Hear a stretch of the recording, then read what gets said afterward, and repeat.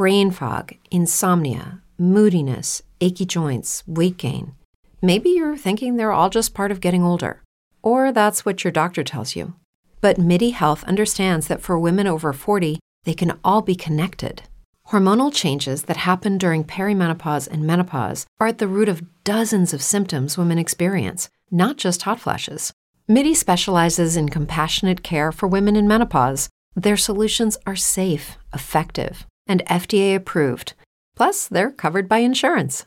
A convenient telehealth visit with a MIDI clinician can be your first step to getting personalized care.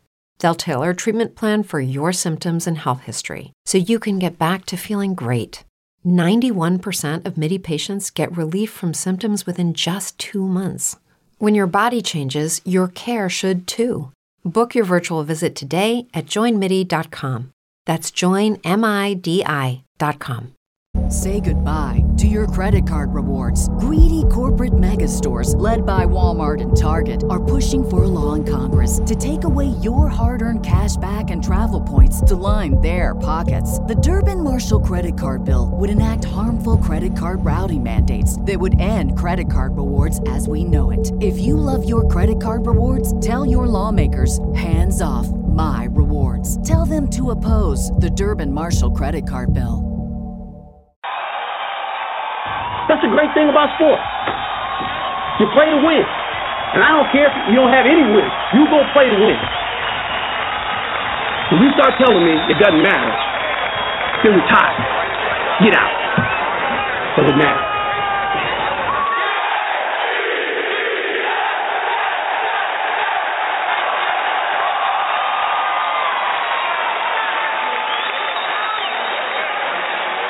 Can't wait.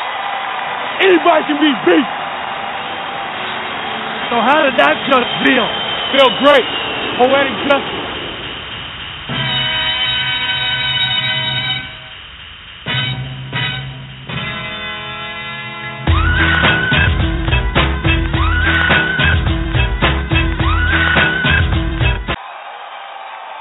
That's the great thing about sports. Good evening, everybody, and welcome to another episode of Let's Talk Jets Radio. This is your host, Tyson Roush, and as you all know, we have plenty to talk about tonight between filling out a coaching staff, the free agency coming up, the draft coming up. So plenty to talk about. You can call us at 929-477-2651. And with that being said, I will bring in my good friend and co-host, Joe from Long Beach. Joe, what's up, man? Hey, how's it going, man? It's good to be back on. Thanks for having me on. Hey, no problem, man. And, the Jets over the last couple of days have announced a lot of coaches, the offensive coordinator, defensive coordinator, special teams guy, and we could touch on a bunch of those. I guess the first one, we talked about him a little bit last week with Chan Gailey, and, we both have our concerns, and, there's positives, there's negatives. I think we both can make a case for the hire. But today there was an interesting hire for his staff, and that was the quarterback coach, which was Kevin Patullo, who really has no experience as a quarterback coach. He was the assistant wide receiver coach. He was with Chan with Buffalo. And, not knowing a lot about him, for me, based on what the Jets quarterback spot is now, which is a relative unknown, I don't like this hire. I mean, what was your initial take with this? Yeah, I was pretty absolutely kind of confused, too, because like you said, he was with Tennessee. He was a wide receivers coach out there. I did a little research. I believe he does have a history with Chan as well. I don't know, but I guess just kind of wait and see. Maybe this is a guy that, can get the job done. I'll just kind of wait and see what he brings to the staff. But yeah, it is pretty confusing. Yeah, because I've been like a Chan Gailey supporter. I mean, I justified it. I think he's a veteran coach, and I'm getting ripped for it. I mean, people have been tearing me to shreds about it, but I can make a case for it. But now it's like the Jets' biggest concern has been the quarterback position, and with Geno, I mean, Matt Sims is Matt Sims, but you're going to bring in a rookie guy, and you're going to bring in a veteran. So you want to develop these guys as much as possible, and I don't want Chan Gailey sitting here trying to teach his quarterback coach how to teach his quarterback. That to me is kind of defeating the purpose. Where it's like, I don't want a guy learning on the job, and that's what I think this guy is going to be doing. And for this team at this time, if you had a Tom Brady, it's fine, but don't you think it's kind of kind of weird that you want to have a guy learning on the job teaching a rookie quarterback? Yeah, and that's why I said it's sort of confusing. A guy that has never, been a quarterback coach here, I don't get what the move really means. but maybe it's a guy that actually, like I said, he has a history of Chan. Maybe he understands Chan's system a certain way. We all know, I've said it a bunch of times, I don't necessarily like the addition of Chan Gailey as our offensive coordinator as well. I ripped you to Tyson for supporting him necessarily. But, you know, like I said, this is a guy that Chan has faith in. This is a guy that he wanted to hire. He brought him from Tennessee, you know, where he was a wide receivers coach. So maybe this guy gets, you know, that element of the system or that element of the position. So I'm just, again, he's a wait-and-see guy. I'm going to see what he gives us, and then I'll be the judge of that. I mean, he can't be any worse than David Lee. David Lee was trash, so. Yeah, well, that's the thing. I mean, we gave David Lee, when David Lee was hired, he was like, oh, he's a great quarterback coach. He's this, he's that. He helped teach the Wildcat and all this stuff, and basically nobody improved underneath him. You know, and it's just like, so maybe what we read is not always true. With that being said, we'll bring on our first caller because we got a lot to talk about tonight. So we'll bring on Dan. This is Joe and Tyson with Let's Talk Jets. How you doing, man? How's it going? We're doing pretty good, man. What's on your mind? Well, two things. One is I really hope Bowles is kind of like a no BS guy, like that whole nonsense that happened in San Diego with Geno. You know, I'm hoping that he doesn't let his players roll over him. And second thing is I'm just hoping that the offense doesn't get, I guess you can say, forgotten about like it happened with Rex, because, I mean, Decker proved that, you know, he's not a legit number one. And, I mean, the only weapons that, you know, Rex gave Sanchez was Braylon Edwards and Santonio Holmes way past his prime. So I really think we have an awesome D. We just need, you know, a couple offensive weapons. So hopefully if Cooper falls to us, that would be killer if he fell to us in the draft. Dan, not to cut you off, but there's a couple of things here. I mean, in terms of accountability, I think everything you've seen about Todd Bowles and even from his former players, they talk about his discipline and accountability. So I think that is going to happen. In terms of the offense, I mean, there's a lot of unknowns there. I mean, Joe, what do you think? I mean, the offense to me is the biggest concern. That I think when he was hired, I think Todd Bowles had to have a plan in place saying, hey, listen, you hire me, I'm going to implement this offense with this approach, with these players. I mean, you had to sell this front office on something other than saying I'm a great defensive guy. I mean, Joe, what do you think? Yeah, that's exactly what I think first off, I do think that he's going to hold everybody accountable. He's already come out and said that, you know, Geno is, you know, he doesn't know if Geno is going to be a starting quarterback or not. So I do truly believe that this year is going to be a real quarterback competition here. It's not like it was, you know, with Rex was here where it was Geno was pretty much given the starting role anyway, and, you know, Mike pretty much had to fight to even get anything to get going in the starting lineup. I do think that, you know, Todd said during his press conferences, it's not just going to be about defense. It's also about scoring more points than the other team. He's addressed playing complementary football and how they're going to run the football as well, you know, to help the team, but they're also going to throw the ball too. Again, something else he did to bring in to address the offensive side was bringing in Chan Gailey and installing a new system and putting things in place. So I do think that Todd is going to show you that he's not just going to be a one-sided coach where defense is all he is, because that's what he said. As far as being a guy that, like I said, is going to hold people accountable, he said from the time that he's got here, he's going to hold people accountable. And there's a lot of people that have been pushed out and gone, not just with him, but with our front office as well. They're going to hold everybody accountable. That's why our scouting department got cleaned out. Get those guys out of here. If you're not doing your job correctly, then you've got to go. So, yes, accountability is here. Let me tell you, with Todd Bowles, he's going to hold you accountable, and he's going to bring the offense along. But there's holes that need to be filled, so we're just going to go through the process and see how that works out as well with free agency and the draft. But I understand that fans want to see the Saints offense come to New York, but don't get ahead of yourself. Just hold your horses, because that doesn't always work. That doesn't always work. We need to play the football that we need to play. We don't have to win another team's way. Let's win our way. If winning our way is doing exactly what they do in Arizona, which is running the ball hard, throwing the ball when it's necessary, but running the ball hard and playing complementary football, like Todd Bowles said, then let's do it that way. But, you know, like I said, there's other things that need to be addressed, and I think they'll be addressed just, you know, going on throughout free agency. Well, and Joe, the other thing is too, you know, Dan, you mentioned Amari Cooper, and that's an interesting situation because, you know, like in football, you can win a Super Bowl with an average offense, but you can't win a Super Bowl with an average defense. You need to have a top level defense, right? So the question is, you're mentioning Amari Cooper. If you do, and listen, there's no doubt if there is a lock as a wide receiver, like a prospect, he's the guy. But what do you do with Percy Harvin then, Dan? Exactly. I personally, I mean, correct me if I'm wrong, but if we cut Harvin, we don't know anything really. We kind of we have to give Seattle a 5th round pick. I'm a 6th round. With yeah, that, if you cut him, 6th round pick. If you, but and just going back to what you were saying before, you can win with an average defense, but you can't win with an average quarterback. Yes, you can. No, that's true. But you can. No, Joe, the thing is you can win with an average. You can win with an average quarterback. You can't. I mean, because you have a game manager. I mean, it shows.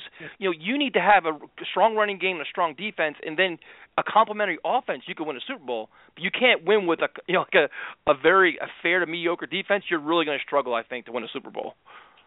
Absolutely, and you can win with an average quarterback game manager. The Ravens did it. They won with Trent Dilfer. He sucked.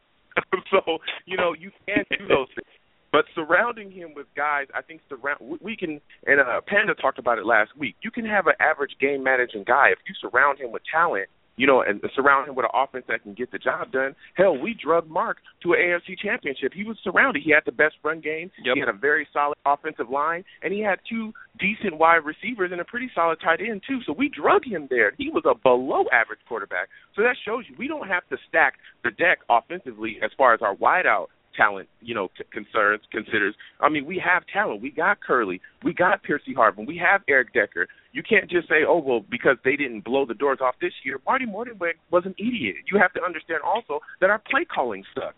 So we don't necessarily have to, go after Amari Cooper if he falls. If he falls, that's awesome. But we also need to address things like our offensive line. That's what we need to talk about as well. What about our guards? What about our right tackle spot? You have to give the quarterback something to work with, because if he's on his back 24 hours a day, that ball's not going to go anywhere anyway, and we're going to have to run the ball all day because we won't be able to protect him. There's other holes that we have we need to fill. As far as Percy Harvin goes, though, I don't believe you can cut him, because if you cut him, we go back to ground zero where we don't have a number 1 wide receiver. We don't have a guy that can stretch the field. Do I want Amari? Sure. But he's not a sure thing. I've seen Percy get the job done. I've seen Percy change our offense. I've seen Percy deliver here. So if we've seen this, even though he's not worth $10 million, we don't have any leverage in that. John Idzik did that. So, look, we have enough cap money. It's not like we're strapped against the cap. If we're going to overpay a guy, I've always said it, let's overpay him slightly. We're overpaying him a lot, but let's overpay him, and then let's see what he gets done this year. And if he doesn't get it done, then fine, we can cut him. But right now, I believe we're pretty much going to keep Harvin, and let's roll into the season with him. We don't have to stack the deck of wide receiver, because we have so many other holes on this team that it's going to be kind of hard, to motion up and get things done. Dan, is your thought to keep Percy Harvin and add Amari Cooper to that, or you're thinking to move on from Percy, not give up that 4th round pick, get that cap space back and put that money towards Cooper, and then put that money somewhere else? Well, the one thing I will say this. So one of the good things it did was give us all this cap space coming into this year. I mean, I guess you can say it was kind of a blessing in disguise. But I mean, if you can keep Percy for a year or two, and maybe just ease Cooper in. So especially playing in New York is one of the most difficult things, especially with Jet fans. We've been dying for a Super Bowl for 40-something years now, and it's just like, I mean, if we can keep Harvin and maybe just kind of ease him in there, I'd be okay with that. Definitely okay with that. Kind of just be like the big brother to him and then ease him in. Yeah, see, that for me, this is a tough sell, and we're going to go into this more later on in the show about the whole Percy Harvin dilemma, because now you have a lot committed to the wide receiver position. I mean, Curley, Decker, Harvin, it's a substantial amount of money, and for me, I hate the idea of giving him $10.5 million this year. I mean, to me, I kind of give him an ultimatum: either he restructures or he's gone. You save that draft pick, but then to have these 3 guys and then add Amari Cooper to that, you have the cap space, but you don't want, just because you have it, you don't want to waste it. So that's a really tough call for me, because then you figure, with that number 6 pick, you can get a pass rusher, you can get offensive linemen, you can get guys that play now instead of worrying. You can make a case for both sides. So it's definitely an interesting spot. Dan, what's your take on this new quarterbacks coach? I mean, for me, I was surprised by the hire.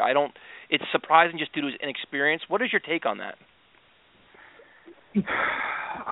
I mean, to be honest, I will say this though. I was one of the biggest Geno supporters, and I will say he's a disappointment. If anyone can, I mean, I'm just hoping someone can coach him and just get his head on straight, just get him to be a little more mature and not have that Morgantown attitude. Because I mean, to be totally honest with you, I think he was a big fish in a little pond, you know, coming from WVU, and now he's like this little fish in a big pond. So I mean, if someone can just kind of work with him a little bit and just, well, I guess I you can say you can mold that talent. Well, I have a better question for you. Do you have more faith in Chan Gailey developing him than you do with Marty Mornhinweg? After that Green Bay game, I was done with Marty. I think you and Joe both. Game, I was. I will say this: I'm surprised. You know, my TV right now doesn't have a Miller Lite bottle through it after that game.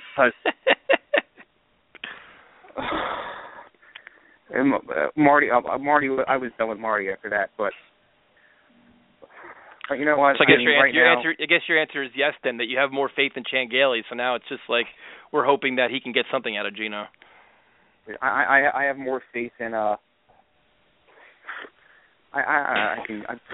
don't even can't tell you right now. I can't give you a list of people. I have more faith in Matt Sims coaching Geno. Well, my thing with Geno is that I don't think it was just the offensive play calling that was bad either. I think that Geno was inconsistent. Geno is extremely inconsistent. There were guys. Say goodbye to your credit card rewards. Greedy corporate mega stores, led by Walmart and Target, are pushing for a law in Congress to take away your hard-earned cash back and travel points to line their pockets. The Durbin-Marshall credit card bill would enact harmful credit card routing mandates that would end credit card rewards as we know it. If you love your credit card rewards, tell your lawmakers, hands off my rewards. Tell them to oppose the Durbin-Marshall credit card bill. That were open. Let's go back into that game, like before the Chargers game. It showed you where Geno was mentally. Him missing meetings, you know, after the game. You know, like I spoke about how the players in the locker room don't necessarily believe in him. And then he comes out and the performance that he put on. It was now don't get me wrong, a lot of those personnel packages and things were off. Some of the play calling was off, but there were times when he was trying to make throws that just weren't there.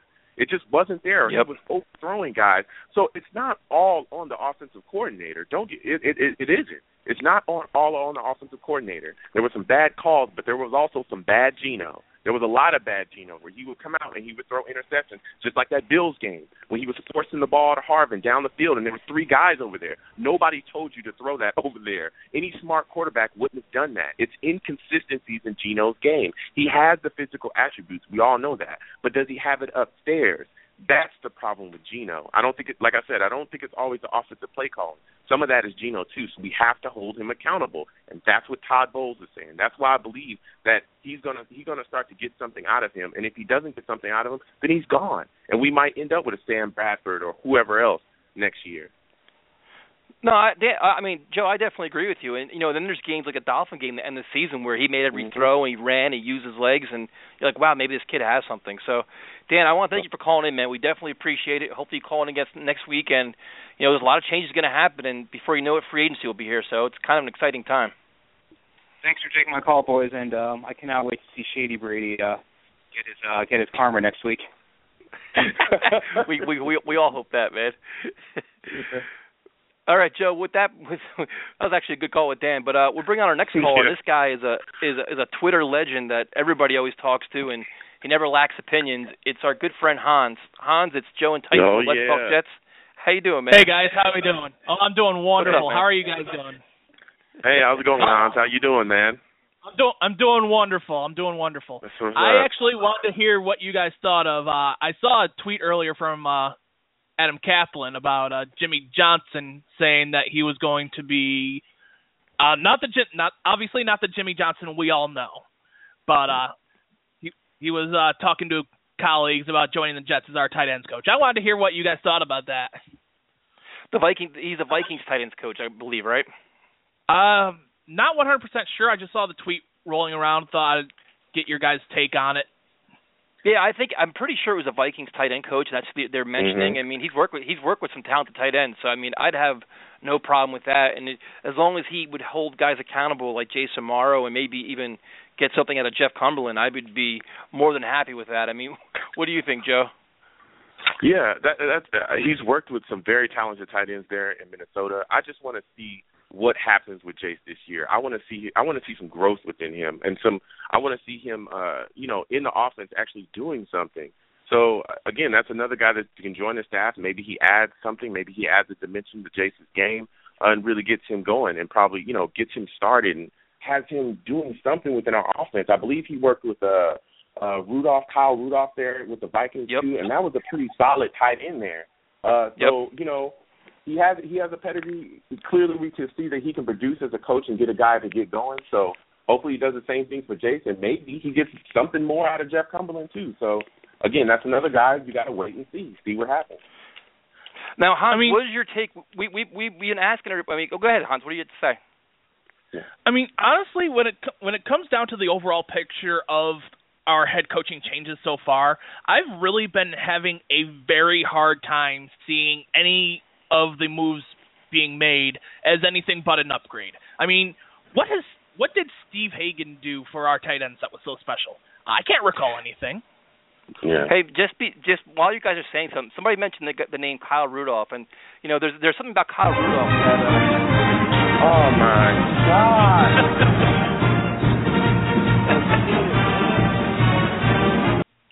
Sorry, we're talking. I heard the name Kyle Rudolph, so I was just trying to. No, but there's a good question, Hans. And the thing was this: it was that Jace Amaro, he has all the potential in the world, but you wonder about accountability in terms of route running, consistency. What were these guys doing with that, especially with Jeff Cumberland? So, I mean, that was my concern. So maybe Jimmy Johnson will hold these guys more accountable, make them more consistent, which is what they both need to be. Well, accountability has been the theme of. Accountability has really been Todd Bowles' theme throughout the entire process, and I really hate to use that word because of the previous person who used it, but I mean, it's been a common theme, and I really hope to see something keep on going, and it would be really encouraging to see some results. Well, the other thing, too, Hans, is that you got to think that Chan Gailey will actually feature the tight end position more and actually put these guys in space and actually call plays for them. I remember, we had a chance to interview Jace Amaro last year, and it was he said, well, there's 2 plays in the playbook that featured him that he knew going into the game plan. These 2 plays were for him. Hopefully Chan Gailey will maximize his potential and say, listen, this guy's he's a huge target. He's a mismatch for linebackers and safeties, and put him in some space. I mean, Joe, don't you think that's where you're hoping to get out of Chan Gailey as well in terms of play calling? Absolutely. That was one of the things I kind of wanted to talk about tonight. I wanted to talk about how he was going to use Jace Amaro as a weapon. Everybody wants to sign Amari Cooper. Everybody wants to, really bolster our wide receiving core. We have what I believe is a very potentially good tight end, a very good tight end, and he's shown that his rookie year. He had really big numbers for a rookie. I believe he led all the rookies in catches, all the rookie tight ends in catches as well, and yards. So made the all-rookie team. Yeah, made the all-rookie team. So this is a guy that's not trash. He's just being used incorrectly. He's not a bad tight end. So even with those couple of plays that featured him, look what we got out of him with just a couple of plays and a guy that didn't really know how to maximize his talent. So let's see the emergence of Jace Amaro. Let's see what Chan Gailey does with him, because he is a weapon. Here's another guy. We don't have to pay somebody else to come in. Here's our weapon right here under our nose. Let's start using him more. Let's create matchup problems with him, and we don't have to go out and sign another, big-time wide receiver or draft a guy. Like I said, we can move down in a draft and get our offensive linemen and build our line. Let's start bringing Jace Amaro in this game and making guys make the defense accountable for him. Make them say, hey, this is a guy that's on the field. We got to watch out for him. Let's do that. Let me put it this way. I have way more faith in a guy who can get a crappy quarterback paid $60 million a year than I did in Marty Mornhinweg by the end of this past season. No, he made Ryan Fitzpatrick a star. Did. Now, Hans, what is your take on the hiring of Pepper Johnson? I mean, obviously Casey Rogers from Miami, the defensive coordinator, is a defensive line coach, well respected, got great results. Pepper Johnson, interviewed for the Giants defensive coordinator position, but I absolutely love this hire for a variety of aspects. But what is your take on Pepper Johnson?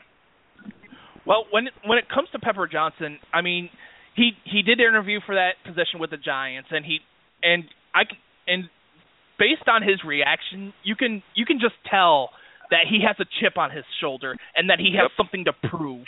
Look for him to be getting some D coordinator job interviews within the next couple of years. No, I agree, but now the thing is too is with between him and Casey Rogers, what do you think they're going to be able to do with a player like? Well, he's defensive line, but what do we think they'll do with a player like Demario Davis? Like, you know, no, we talked about Copels last week, but Demario Davis is interesting to me because now you figure even if David Harris comes back with an aggressive style of defense, do you think that Bowles and Rogers and Pepper Johnson can make him more explosive, maybe get some sacks, attack the line of scrimmage more? Or I'll go to Hans first. What do you think they're going to do with Demario Davis? I do think Demario kind of declined a little bit in this past year, but honestly, it'll depend on who we get. I think we need someone with more presence off of the edge, someone who isn't Calvin Pace, and if we get that, I think he'll just take right off. We need what do you think, need Joe? A lot of. Yeah, I first off, I love the hire. He's another guy that was a former player and a very good player when he was actually with us as well.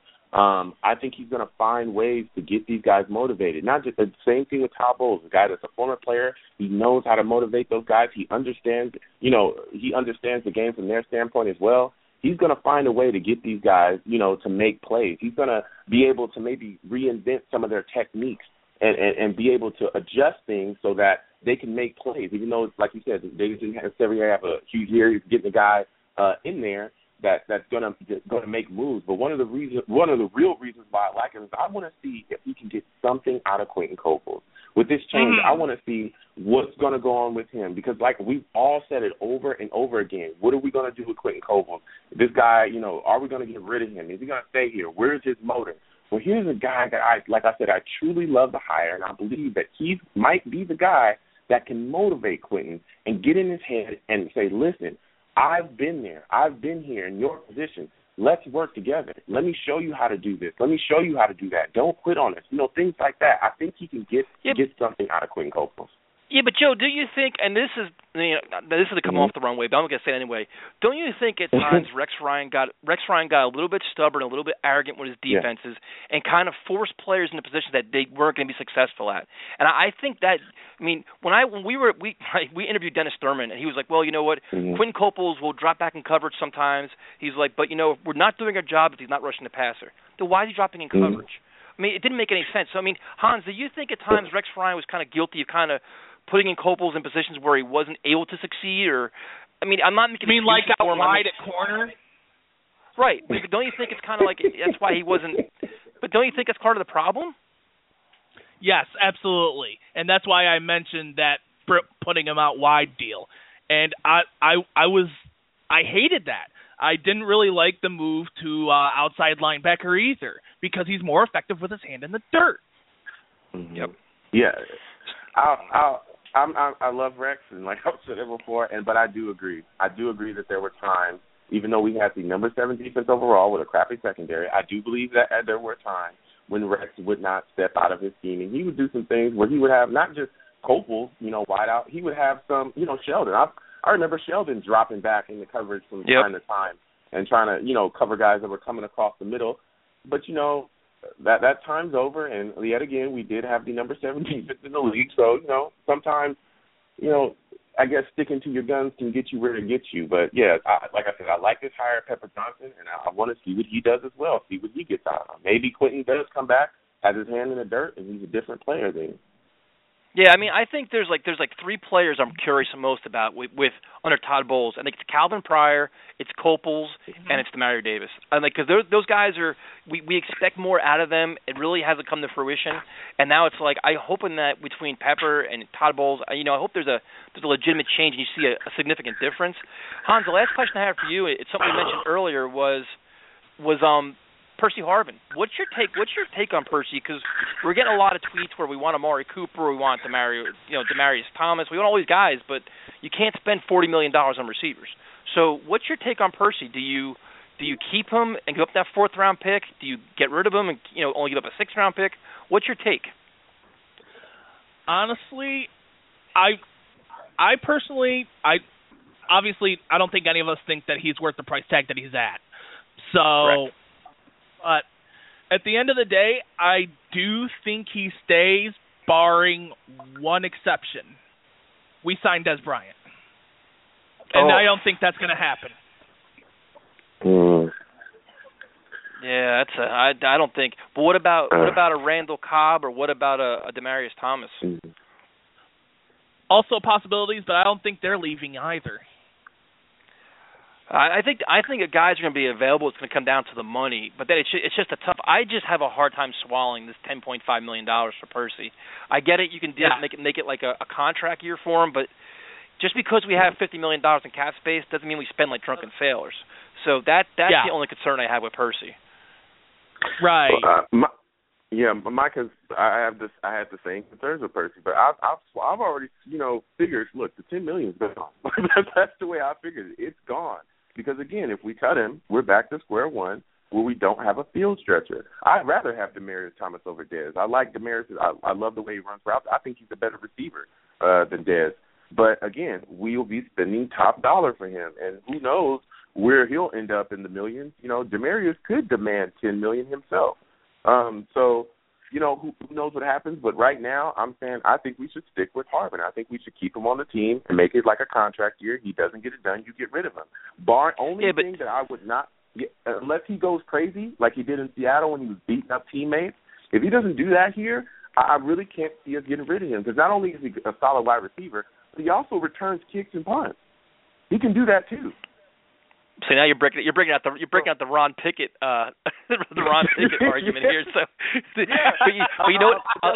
I will counter that though by saying that $10.5 million you can give $7.5 to Demaryius and give like $3 to Antonio Cromartie. So you killed two birds with one stone. So I'll try to say goodbye to your credit card rewards. Greedy corporate mega stores, led by Walmart and Target, are pushing for a law in Congress to take away your hard-earned cash back and travel points to line their pockets. The Durbin-Marshall credit card bill would enact harmful credit card routing mandates that would end credit card rewards as we know it. If you love your credit card rewards, tell your lawmakers, hands off my rewards. Tell them to oppose the Durbin-Marshall credit card bill.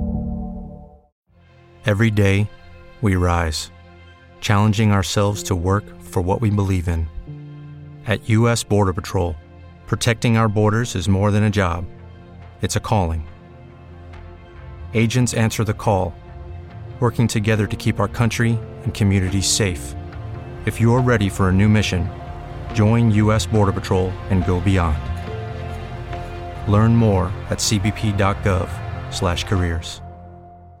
Try to counter your arguments. I honestly don't think that's a very good counter because honestly, he is going to be drawing a top dollar from free agency, and honestly, he's getting franchise tagged anyway, so the point is moot. Yeah, and you know what? And I go ahead, Joe. I'm sorry. Okay. I honestly think that Dez is probably going to be able to get those numbers too. I don't think you're not going to sign Dez Bryant for just $7 million his first year. I don't believe you're going to get that. No, he's going to demand. There's going to be there's going to be teams lined up at his door. So it's like, let's be serious here. Yeah, we're overpaying this guy. Everyone in the nation knows that. But guess what? He's a pretty darn good receiver. He stretches the field. He can return kicks and punts. And without him, we're stripped, and we're back with Decker and Curley. And let me tell you something. We all know Decker is not a number one, and neither is Curley. So yeah, I mean, I definitely think you need the third guy. But I mean, with that being said, I had a question for Hans. And this was like, this time of year, everybody's looking for stories to write as like a downtime, especially up to the Super Bowl. And I forget who wrote the article, but they said the New York Jets are 8 players away from the Super Bowl. After I got done laughing. After I got done laughing because, 8 players mean 11 on each side of the ball. So basically you're saying replace almost your entire side of football. Hans, how many players away do you think the Jets are away? And for me, it's like you got to rebuild the secondary. The offensive line is concerned. The linebackers are concerned. And then you have the quarterback. So for me, I think to say they're a significant way away. But what's your take, Hans? Well, honestly, when you break it down, I mean, you're going to need a free safety because I really don't trust Pryor to be in that role. He's more suited as an in-box kind of guy. Yep. You get one cornerback, because I honestly believe that Dexter McDougle and D. Milner can be successful if they stay healthy. No, an offensive offensive linebacker. Yeah, let me know how that works. An outside linebacker, an inside linebacker, because honestly, I don't want David Harris back. I really don't. I don't. And then quarterback, wide receiver if we cut Harvin, an offensive guard, potentially an offensive tackle. That's 8 players. And I honestly think if we get those 8 players, we're competitive. So honestly, I don't think that's too far off. I think it's wishful thinking. I understand the premise of the story, but would need so many things to bounce in the Jets' favor, in which you need miracles, smoke and mirrors, bounces, flipped coins, all kinds of nonsense for that to happen. So I found that interesting because I'm like, the most pressing needs are like prominent areas. Like your entire secondary is a concern. Your offensive line, like these are foundations of your team that are concerned. So, and then you have the quarterback, which is the biggest. So, it's Hans. Before we let you go, man, give everybody your Twitter handle so they can give you a follow because you always got good info. @LookIt'sHans. Awesome, man. Thanks for calling in, dude. We appreciate it. Absolutely. You guys have a wonderful night. All right, same to you, Hans. You have a good night, man. You too. Joe, and it's interesting. The one thing about we're talking about the coaching hires, and the one thing that I like about it is, for the most part, they're respected veteran coaches, and what that does is that helps you build your program because you have the accountability, you have respect, you have discipline, and that it just for the long-term success, it helps you put your program in place. I mean, and the thing is, like with Pepper Johnson, they even like Casey Rogers, they had the Parcells line, like they had that Parcells system in place, like that's where they come from. So for me, that's a positive, especially for a young coach that's trying to get through the locker room and get results on the field. Mm-hmm. Yeah, and that's exactly how I feel as well. I also think they'll help Todd as well with dealing with the locker room and help him as well because they'll all be on the same page. They'll all be on the same line. I think they're pretty solid hires. Outside of, Kevin Patullo, like we said, we don't know what we're necessarily going to get out of him, but I think this is a guy that is of the same mindset. He's fresh, he's coming in with a new perspective, and we'll see what he gets done. I really do think that all these guys, it's the same thing with Marcel Shipp as our running back coach. These guys are going to bring in, come in with Todd, and they're all going to be on the same page at the same time, same line. So I think they're pretty good hires. Now, I agree with you. And, the thing that we talk about a lot, and like a lot of guys today are tweeting about the cornerback position, which, it's an unknown. I mean, Milner and McDougle right now are complete unknowns. Marcus Williams was a nice story, but, I mean, you know what you have in him. So now you got to look at what you can get in the open market. Do you bring back a Cromartie who's, he's got a lot of miles on his tires? Do you go after a Kareem Jackson, a Byron Maxwell? But, I mean, how much faith do you have in Todd Bowles as a coach in, everybody has their specialty. Do you think Todd Bowles will be able to focus on the corners and maybe build up some of our younger talent so we don't have to blow the market on signing a Jackson and a Maxwell? Absolutely. I think his scheme will be able to do that because, like we said, I watched him in Arizona. He was working with a lot of guys that weren't necessarily – I mean, he had Patrick Peterson, he had Cromartie, but he put them in situations where they were successful. But he also had, that third corner that was there. He put him in situations to be successful as well, and that guy wasn't super talented either. So guys were hurt as well, and he adjusted his scheme for that too. He played without a lot of guys defensively too, and they were still very solid. I don't think we'll have to blow our money on free agency. I think you can address some of those things in the draft, even though I don't necessarily like rookie corners. But I think that he's going to be able to scheme it up. But I do think that free agency will be important. I wouldn't mind signing Cromartie and bringing him back in. I don't have faith in D. Milner or McDougle, not just because I don't think they're talented enough. I don't think they're going to be healthy. I don't think McDougle is ever really going to be healthy in this league because he was never healthy in college. I don't think that Milner is ever really going to be too healthy in this league because he was never healthy in college. You're asking them to fail almost. You're putting them in a position to fail because they've never been healthy. So I don't think those are two guys you can necessarily count on to be here, the beginning of the season to the end of the season. So I think they're going to find creative ways to attack the cornerback market, whether, again, it be free agency or the draft or, just getting guys off the street like we did with Marcus Williams. And we'll just see kind of how it goes. Yeah, now the take with Cromartie is interesting because I could see why you want to bring him back. I mean, he was a Pro Bowl alternate. He had a good year under Bowles. He knows Bowles' system. He can help implement the system. But, I mean, do you have any concerns about bringing in like an older guy like that? I mean, you're trying to rebuild your secondary. Wouldn't you want a younger guy? I mean, Kareem Jackson, Maxwell, those guys are younger. Wouldn't you want that, or do you go with that Band-Aid approach? Well, I believe, going with Cromartie wouldn't be a bad option because, yeah, he's a little bit older, but he's not a guy that is necessarily, I would say, slowing down. He's still a very solid corner. There was a time, I believe he had a couple interceptions this year, and the Jets, he had more interceptions by himself than the Jets' entire secondary at one point in this year. So that just shows you, like, he's an older guy, but he's also a savvy veteran. And he also understands the scheme. I think some of those things are invaluable. When you have a guy that knows the system and can not only, be where he needs to be and hold himself accountable, but he can also teach the younger guys where to be and where to go and the nuances of the system, that's important as well. Those are things that we need to look at, and that's why I said I think we should bring Cromartie back in. No, and building on that, I agree with you. I mean, I'm just trying to, play devil's advocate with a lot of these things. I mean, I could definitely make a case to bring him back in. I can make a case for spending decent money on Jackson or Maxwell. But the next question is, what do you do with the safety position? And to me, it's been a huge issue since Rex Ryan's been here. I mean, we need a free safety in the worst way that can cover tight ends, that can run, move. I mean, we know what we have in Calvin Pryor. We saw what we have in Calvin Pryor next year. If he takes better angles on tackling, he's an in-the-box guy. I mean, in pass coverage, he's okay, being generous.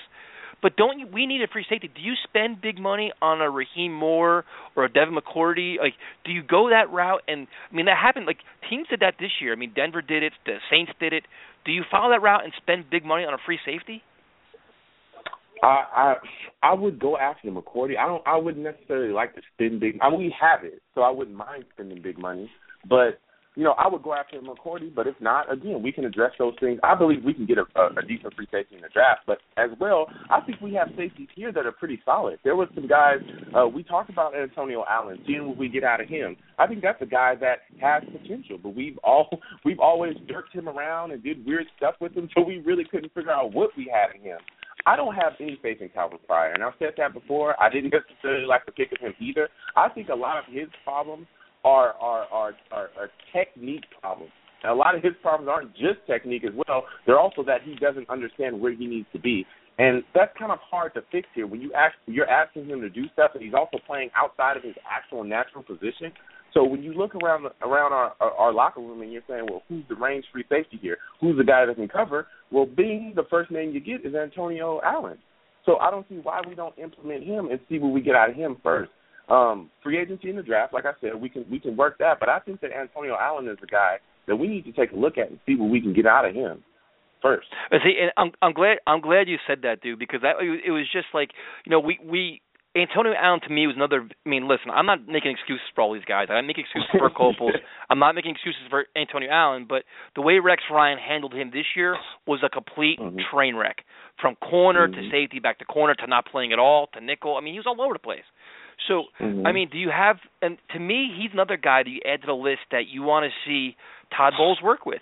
A young safety that has talent, that's shown flashes in the past, that maybe you can get something out of him, and then you could say, you know what, instead of giving, I don't know, McCourty 5 years, $40 million, you put that money elsewhere and hope that your young guys and draft one and go that route. So it's a good point. I mean, it's interesting how we had this strong perspective of Rex, but now it's like when you bring in another defensive mind that has a pretty proven track record, that you have new hopes for some of the players that are already on the roster.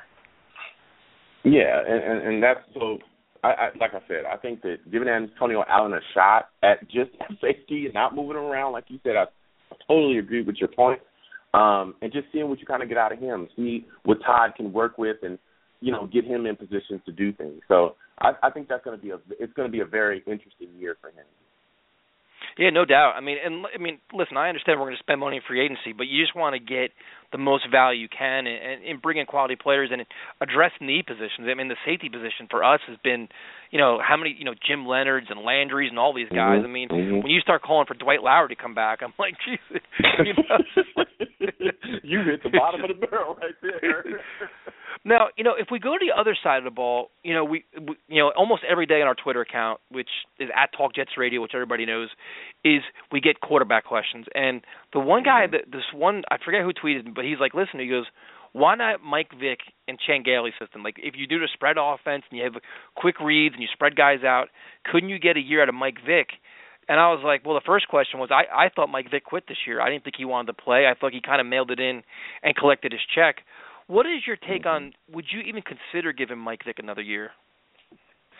I would consider it, but you kind of just have to see where his head is at. Because like you said, I think there were portions of the season where you didn't really know what was going on out there with him, and he did seem like he quit on us. But when you look at this class that we have coming up, as I've said many times on this podcast, the field kind of forces you to pick a quarterback that you wouldn't possibly pick ever, that you wouldn't pick if you had another guy, that was solid. So, yeah, kicking the tires of Mike Vick, I wouldn't mind that. I want to kick the tires on everybody. If Trent Dilfer's available and we think he can get the job done, kick the tires on him. Let's bring him in. Well, here's a name for you. What about Matt Hasselbeck? Matt Hasselbeck has shown to be solid, but the last time that I saw him throwing the football, I didn't like anything that he was doing.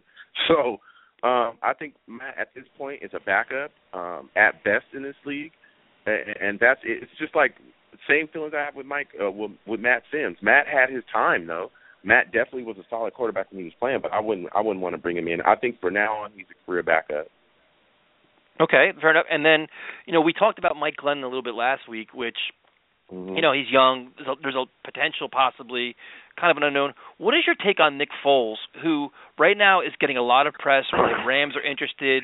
Tennessee could be interested. Foles seems to be a hot name, especially with all the rumors that Chip Kelly wants to get Mariota, which I don't think is ever going to happen. But what's your take on trading for Foles?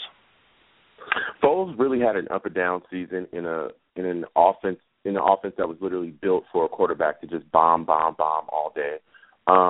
Lost his job to Mark. Mark stayed starting. I wouldn't mind Nick Foles. I think that he's an okay quarterback at best. Maybe a change of scenery and a scheme change might fit him. But, when you're throwing picks over and over again last season and we saw him struggle and then, the injury happened, I wouldn't mind bringing him in either.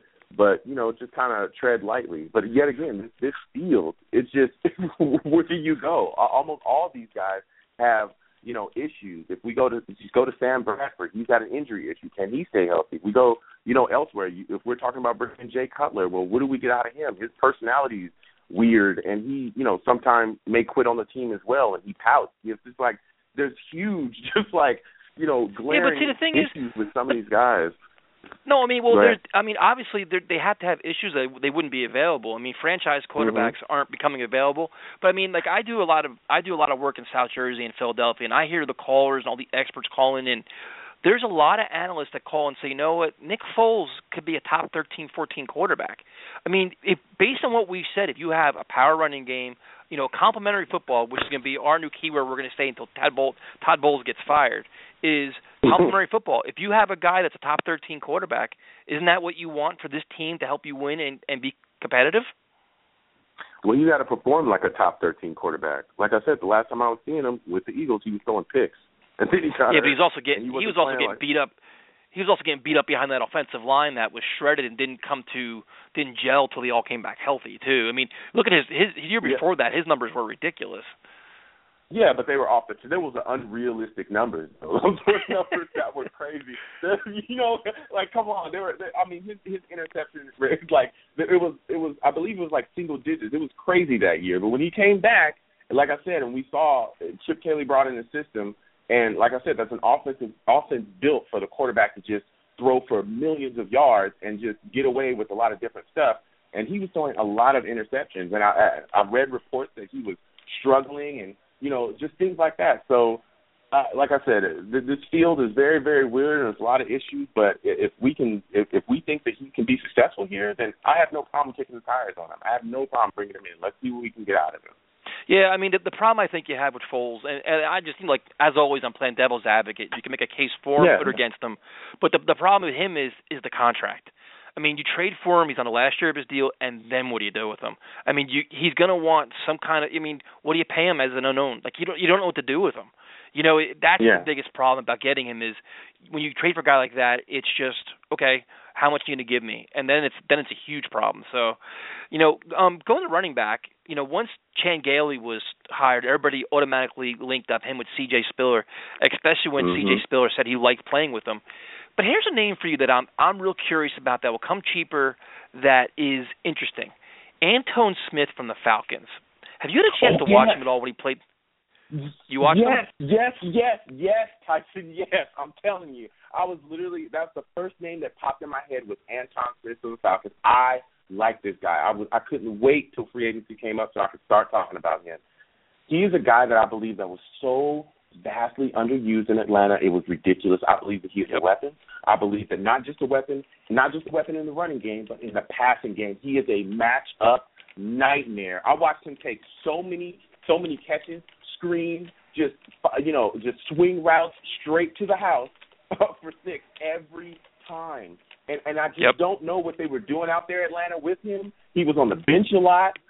They kind of, I remember the offensive coaches speaking about him and saying, we got to find a way to get this guy the ball, but they would never actually find ways to get him the ball. We have to go after this guy. I don't know if I don't believe that he's a free agent, though. If we can make a trade for him. I believe he is. Then maybe is he a free agent this year? I believe so. Okay, so if he's the problem Atlanta had they had like 5,000 running backs that all could be starters. Yeah. So that was go ahead. Go ahead. Oh, he's so talented though. They did have a couple of running backs, with Jackson and then the other guy, the backup. I believe his name was. I forgot the other guy's name, but they had Devontae Freeman. I think they had Jackson. They had like 4 guys that were all explosive playmakers. And Antone Smith, dude, he has explosive ability. When he got the ball, it was like if you didn't tackle him in the first 3 yards, he was going 30. He was gone. And it just in a flash. And you think with a guy like that, he comes a lot cheaper than a C.J. Spiller would. Mm-hmm. Yes, and that's exactly why I thought that they maybe had worked out some stuff and locked him up, because I remember they were talking about giving him another contract and trying to bring him back. But he's a free agent. He's a guy that I believe is very under the radar, very underrated, and he's a guy that I believe we can get for fairly cheap, and we can get a whole lot out of him. He might be able to even press for a starting position as well here. I like Antone Smith a lot, and I hope that we can do something and bring him in. But now the thing is, you fell right into my trap, man. Because now if you add a player like Smith, he kind of makes Percy Harvin a little less valuable. So you can get rid of Percy and then go after a Demarius Thomas or a Randall Cobb. No, you're trying. It's just ridiculous. No, it actually doesn't make Percy expendable. It makes Percy more deadly. Because now, if you can put them on the field at the same time, who are you going to account for here? Because I'm going to crush you. I'm going to make you pick your poison. Okay, you want to double down on Antone Smith? No problem. I'm about to go crazy with Hardman. That's when you get scary. When I got 2 guys out on the field that if you don't account for them, if you make one mistake, it's going to be a touchdown. Oh man, that's when our offense will be potent. No, I agree. And I was thinking about the same thing. If you have a Percy and him, that kind of speed, and then you have a Chris Ivory who just run you over, then you have an offense it's definitely a threat. Going back to the defensive side of the ball real quick, we're getting a bunch of tweets, and Luigi, I completely agree with him. He's talking about Brandon Flowers and Walter Thurman. Joe, as you know, I was a fan of Walter Thurman when the Giants signed him. I thought he'd be he comes cheap, he's a good corner, he's physical. He came from Seattle. I thought he was a great fit. I wanted him last year. If you can get him back if you could sign him this year on the cheap, I'd have no problem with the Thurman. What's your take on Brandon Flowers? Brandon Flowers was a guy that I was definitely calling for when he was a free agent the first time. I thought we should have brought him in. I know Dennis was calling for him as well, saying we should have brought him in as well. I think he's a guy, he's a pretty decent, solid corner in this league. Again, if that's a guy we can bring in on the cheap, then fine. I wouldn't overpay him, but I wouldn't mind having him, sit him in our defense. I think he's a pretty solid corner. Yeah, no, I agree. And like I said, I was a Walter Thurman fan last year. I wanted him in. Flowers. A quality corner that went to the Pro Bowl. How do you say no to that? As long as they come at the right price. Yeah. So there's, I definitely agree 1,000% with that. Is there any other names in free agency that you're thinking of? We talked about a couple. Obviously the linemen we talked about last week, Ayupati and Franklin. I think some positions were okay. I mean, I think tight end will be okay. I mean, I wouldn't mind drafting somebody else. But are there any other big names that you're looking at, or kind of like Antone Smith was my guy? When I saw that, I'm like, that's the guy. Yeah. Like, I'll be campaigning for him from now till March 10th. Like I said, I was really interested in kind of hearing more of your take about just our quarterback situation and how you kind of felt about Sam Bradford. I know we talked about it a little bit in the past, but do you honestly think that we could possibly get him, and what do you think he would bring to the table? Dude, he's a good quarterback. It's just keeping him healthy. That's the problem. And then like he also gets a raw deal there too. I think. I mean, it's not exactly like he was surrounded by a lot of targets either. It was rookies with potential. I mean, a couple guys flashed, but it wasn't. You know what I mean? I like him. It's just if you figure if you're getting him, that means the Rams traded for Foles. They're going to cut him then. I mean, I don't think we're going to trade for him. I think he's going to get cut. So I wouldn't mind him. I mean, a lot of these guys you can make a case for. You got to keep your options open. It's somebody that's going to push Geno, and that if he beats him out, he can actually manage games and win. The thing with Bradford's never been talent; it's been his health. You know what I mean? Yeah, and I totally agree with that as well. If we can keep him healthy and upright, if we do end up getting him, I think he could be a solid quarterback, a game managing guy. There was another question I had. The thing with that is, if you want to bring in a Bradford or a Mallett or any of these guys, you know what you do? You beef up your offensive line. Don't let this guy get pounded 30, 40 times a game. I mean, you help yourself with a strong offensive line. Look at Romo this year. You get a quality offensive line. It makes the guy makes better passes, makes better decisions. It changes everything. So I think that's a huge aspect as well. Yeah. Another question I wanted to talk about free agency, and I got a couple tweets about this as well. It's Claiborne and Brendan Carr out there with the Cowboys. How likely is it, do you think, we might end up with one of those guys? And would you trade Quentin Coples for either one of those guys? I would say no. Claiborne's a disaster. I think he is at least. He's got potential. I mean, that's you're putting more faith in the Bulls for that. But I wouldn't give up a guy like Coples for a guy like them. To be honest with you, Brandon Carr's a different guy, but for me, Claiborne, no. That's a good question. I mean, what's your take? Are you a Brandon Carr fan or? No, yeah. When I got the tweets about that, like I said, people were hitting me up, and I think Claiborne's a guy that I honestly believe is playing outside of his actual skill set. I think he's a straight man-up corner, and that's it. I think I wouldn't mind getting something out of him. I wouldn't trade for him, though. I think he's a guy that's going to end up on the street. The Cowboys are going to cut him. Yep. I agree. Believe that because they've already sat him on the bench. So I think he's a guy we can get for free. I think Carr's a guy, I don't know. I'm not a big Carr fan. To me, he's an overpaid number 2 at best corner. He gets burnt a lot playing in the schemes they play now. I wouldn't necessarily trade for him, and I wouldn't trade Coples for him either. But Claiborne is a guy that I'm interested in just to see what we can possibly get out of him and see if we put him in the correct situation for his skill set, just like we did Marcus Williams, and see if he, will be successful with us. I would definitely like to see if we could bring in Claiborne and see what we get out of him. No, I definitely agree. I mean, it's like you're taking flyers. If he comes at the right price, I think he's going to get, I think he would come at the right price. It's definitely worth the flyer. I mean, at this point, we can't be, it's about competition. It was funny because in years past we said competition, but it was kind of like tongue-in-cheek because we knew the guys weren't going to, we knew he was going to play anyway. For now, you kind of hope that competition is actually true and that these guys will play. So there's definitely a lot of questions. The other thing, we kind of talked about a lot of things tonight, but the other things too is getting a deal with Wilkerson and Harrison done. We had a chance I actually tweeted Joel Corey today a couple times, and he was just like, they got to get a deal done with him, sooner rather than later. They kind of screwed themselves by not getting it done before the other McCoy got signed. But that's also, when we talk about salary cap money, you got to look at re-signing your own players as well.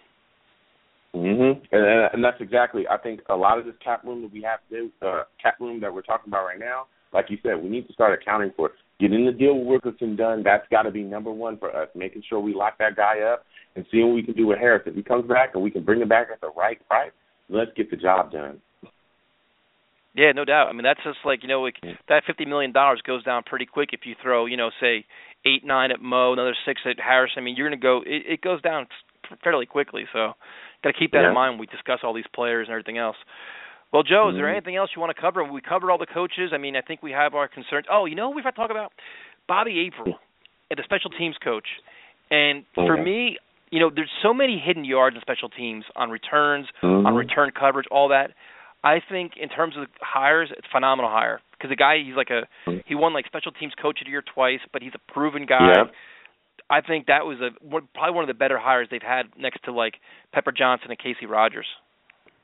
Yeah, and I totally agree. That's exactly what I was going to say with the special teams coordinator year.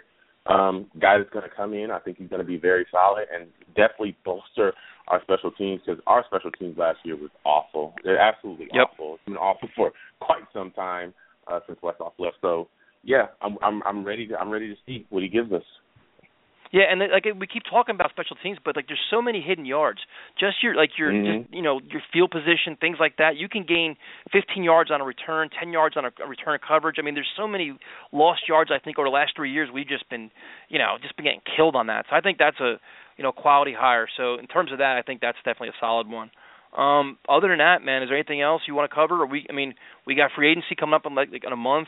We got, we're going to have the draft coming up with Ron Pickett, going to give us all kinds of great insight. I mean, it's a lot going on, Joe. Believe it or not, this football is now 12 months a year. Yeah, it is, man, and I love it, man. I cannot wait to start talking about the draft and free agency. I just can't wait. So we're going to make sure that we put the first ones out for the Antone Smith. It's going to be part of the Let's Talk Jets T-shirt. Yes, I'm telling you, yes, absolutely. I'm wearing my Antone Smith hat. I'm ready to go. That we need to go after that guy for sure. Well, dude, before we let you go, let everybody know what your Twitter handle is and give some information on your videos. Yes. Thank you so much. And again, thank you for having me on the show. My Twitter handle is YoungJ000. That is 3 zeros. My YouTube channel is YoungJ00. I do weekly pick'ems. 3 games. One game is always the Jets game because it is a Jets channel primarily, but I also bring in other teams as well, which are the other 2 games. It's always 2 random games with 2 random teams. I get feedback from people that comment, people that are in my inbox. That's how I pick the games, from different fans of different teams. Try to cover all the teams as well, give a lot of different insight, and tell you why I pick who I pick to win and why I pick who I pick to lose. Please comment, rate, subscribe, guys. And, just thank everybody, for having me on the show. Thank everybody for hitting me up as well. Shout out to Henry and shout out to Hans as well. Congrats for the Todd Bowles interview question that you submitted and he actually answered first. So thank you guys again for having me on. No, thank you, Joe. And thank you to all the listeners, all the callers, all the support. Definitely appreciate it. And, as always, the Twitter I know is active. Henry's going crazy. So we'll get back in. We'll respond to all those as well. And we got a lot of guests lined up for the next couple of weeks. So, Joe, it's going to be busy, and have a good weekend, man. All right, same to you, man. This was great. Thank you. Talk to you guys later. Say your prayers and go on. Don't forget my son to include everyone. I tuck you in, always sin. Keep you free from sin till the Sandman he comes. Sleep with. Okay, round 2. Name something that's not boring. A laundry? Ooh, a book club. Computer solitaire, huh? Ah, oh, sorry, we were looking for Chumba Casino.